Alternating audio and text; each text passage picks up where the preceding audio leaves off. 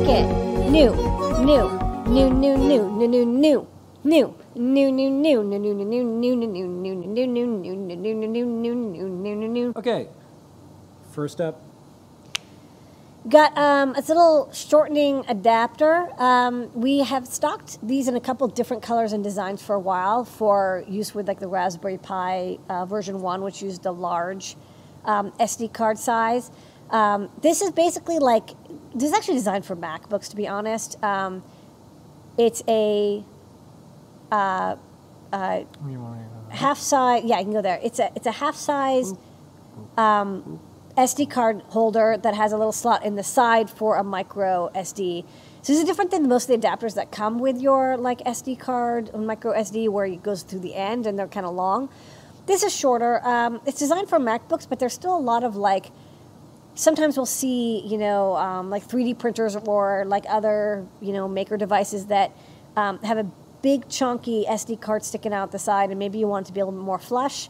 This one's basically half the width, so that's what you would use this for. Okay. Okay. Thank you. Next up, we've got the RCWL 1601 sonar sensor, and if you look in the front of this, it says like Trig Echo Ground, which is like, oh, no, go back.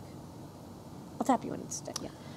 This one, it says VCC Trig Echo Ground, and that's what like the standard like HC04 interface is for ultrasonics. And then you'll see like above that it says like RX and TX, so you can use it for UART, and there's also SCL, SDA. And for a while I was like, oh man, like I wonder, like can it actually be used for I2C? And it turns out that on the back there's a little jumper, and yes, if you move the resistor from UART to I2C or IIC, like this one, the onboard chip will go into I2C mode. Now I'll say one thing about it. It's not like super happy I2C. It absolutely does work. It doesn't like to share the I2C bus with other devices, or at least when I put an OLED on the same bus, it kind of locked up the bus. But as long as I kept it as the only item on the I2C bus, it definitely for sure worked just fine. And you might be wondering, like, well, what's the point of doing it if it's I2C and you can't like really share it with other devices? Well, there's a lot of microcomputers and microcontrollers that may not have fast enough GPIO to do the HC04 type trigger. There might be ones that don't have hardware UART. Maybe it's okay that you only have one device on the I2C bus. I still think this is quite useful, and also there's a lot of microcontrollers that have multiple I2C buses. So if we go to the overhead, let me just autofocus this real fast. So here I've got a, and then I'm going to lock the focus.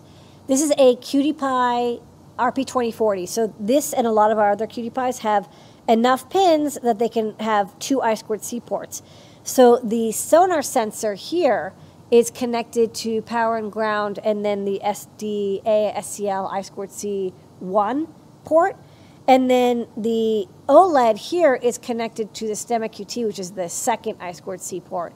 And so you can see here I've got a little demo going on where as I move my, hold on, I gotta like move my hand up and down, it's detecting the distance. And this demo works great. So, it definitely works with I2C. It's a very simple interface. You can't change the address. It's a fixed address, but again, there's going to be those weirdo cases where you're like, look, I really just want a low-cost sonar sensor, and I don't have anything else on the I2C bus that could possibly confuse it.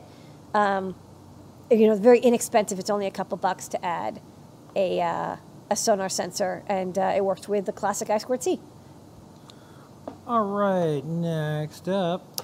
Okay, next up, we've updated the QT Py ESP32 Pico, which uses the ESP32 Pico chip. It's got 8 megabytes of flash and 2 megabytes of PS RAM. It's adorable. It's an ESP32. So if you stop here and you look, something's different. That's right. The USB to serial chip has changed. It was the CP2102N, but wouldn't you know it, there's a chip shortage. We can't get a lot of those chips, and so we've swapped it for the CH9102F. So this is a revision, but basically as long as you install the driver for the CH9102F, you're good to go. It works exactly the same. It's a drop-in replacement. We tested it out with Linux, with a Mac, using the latest Mac OS and M1, and with Windows, and it updates super fast, and it's super great. All right, and the star of the show tonight, besides you, Lady Ada, our team, our community, our customers, and everyone who keeps this thing going is... The new updated Feather ESP32 S3. Now you might be thinking, hey, wait, this sounds so familiar. Didn't you put this in the store like a month ago? Yes, we did have a Feather ESP32 S3 in the store.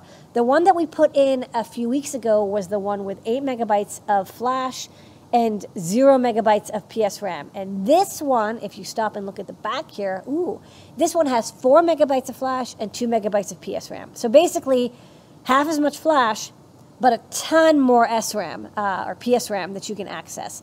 So this Feather, basically this version of the memory configuration wasn't available until now. We recently just got this shipment in of modules, so we could make this version of the Feather. This Feather is going to be a lot better for use with CircuitPython, which uses RAM to store code in, or any Arduino project or ESP-IDF project where you want a really big buffer of memory. Let's say you're downloading an MP3 from the internet or an image, and or you're doing camera stuff, and you want to buffer an entire frame in memory. It does have 512K of SRAM, but that SRAM goes very fast when you're using SSL and Wi-Fi.